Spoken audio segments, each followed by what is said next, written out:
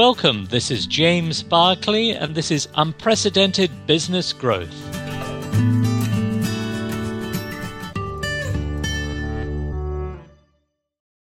Welcome to our next podcast in the series Converting Short-Term to Long-Term Growth. We're going to talk today about identifying the high-growth markets of tomorrow. Our discussion in this sequence of podcasts has revolved so far around improving operational performance and the conversion of short-term success into long-term results. Here we're going to discuss around the general definition of what we term a high-growth market. We're going to talk a little about why tomorrow is a lot closer than you think, and we'll discuss how future growth markets will differ from today and what needs to be done to prepare for it. So I'm going to move on today to talk a little bit about the geographic definition. Why do we need to focus on cities rather than countries? Understanding the different factors that will influence growth. And I'll talk a little bit about different distribution channels, why traditional distribution channels will still be more relevant for growth than online, mobile, and the more fashionable channels. The concept high growth markets is here to highlight markets that represent a disproportionately attractive investment environment for entrepreneurs and executives, and to better understand the individual complexities of doing business in that market. Today, the mobile phone is ubiquitous. In the space of 30 years, cellular phones have gone from a novelty accoutrement in the hands of Wall Street and City of London bankers to serving the basic communication needs of humans in rich and poor in far-flung corners of the world. We are in the midst of a mobile explosion in data. Apps for this, websites, blogs, social media for almost every imaginable interest. All from a tiny idea that mobile telecommunications could dramatically improve the speed and ease of accomplishing basic human needs. Mobile communications have spawned the ultimate high-growth market.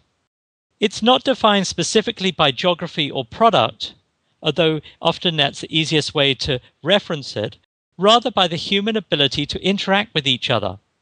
It has tangible, intangible, and peripheral benefits. This is how I think we need to look at the subject of high-growth markets of the future. There's a tangible value, the increased speed, the quality, and the access that has hitherto been tough to scale. There's an intangible value, for example, improved teamwork in the workplace, increased peace of mind, increased flexibility in managing our own lives. Finally, there's the peripheral value, which derives from the product, the service, or the relationship, which allows us an individual or a team of people or an organization to build a brand globally, market and sell a product anywhere at any time, and to not be dependent on capital-intensive or labor-intensive resources, and so on. So assuming these parameters, where reasonably can we expect to find the high-growth markets of the future? Number one, growth markets only prosper where there's a growth environment. That environment is distinguished by the right demographics and productivity levels to outperform world or market averages. High-growth markets, in a geographic definition, may be some countries that excelled in the 20th century.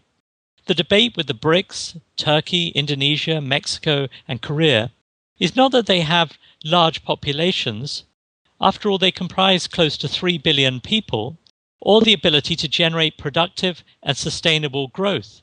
It's the time it will take them to transform themselves.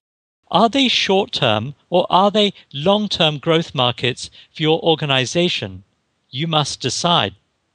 The second point is the key ingredient of a high-growth environment are education, use of technology, use of mobile telecommunication, use of computers, the role of government providing an appropriate set of parameters and incentives. Stability, upholding the rule of law, the absence of corruption are other important factors. Stop for a moment now and make a list of geographic locations that score highest in your key markets. Number three. Increasing urbanization in developed and developing parts of the world shows little chance of slowing down. Are we right to focus on high-growth markets from a country-specific basis, or would it, as I would strongly argue, make more sense to focus on cities? In those cities which represent the fastest growth opportunities for your new or existing products and services, where are they and make an immediate note of them. Number 4. How we serve those markets is constantly being redefined by technology.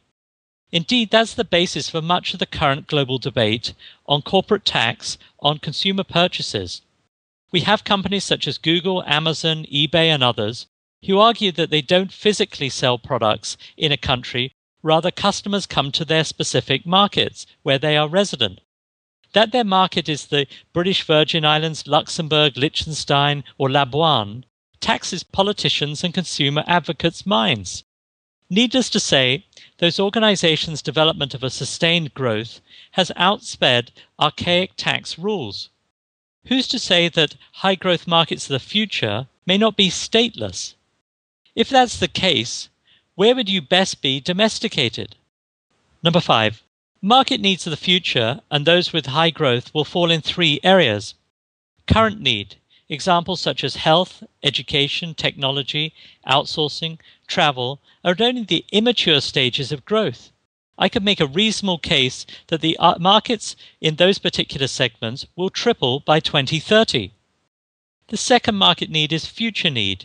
I'm talking about needs that will evolve in the changing world we coexist in, such as globalization, rising wealth in developed and developing economies, an increase in a global connectivity, rising tensions between the old and young in developing economies, and greater cultural awareness, and so forth.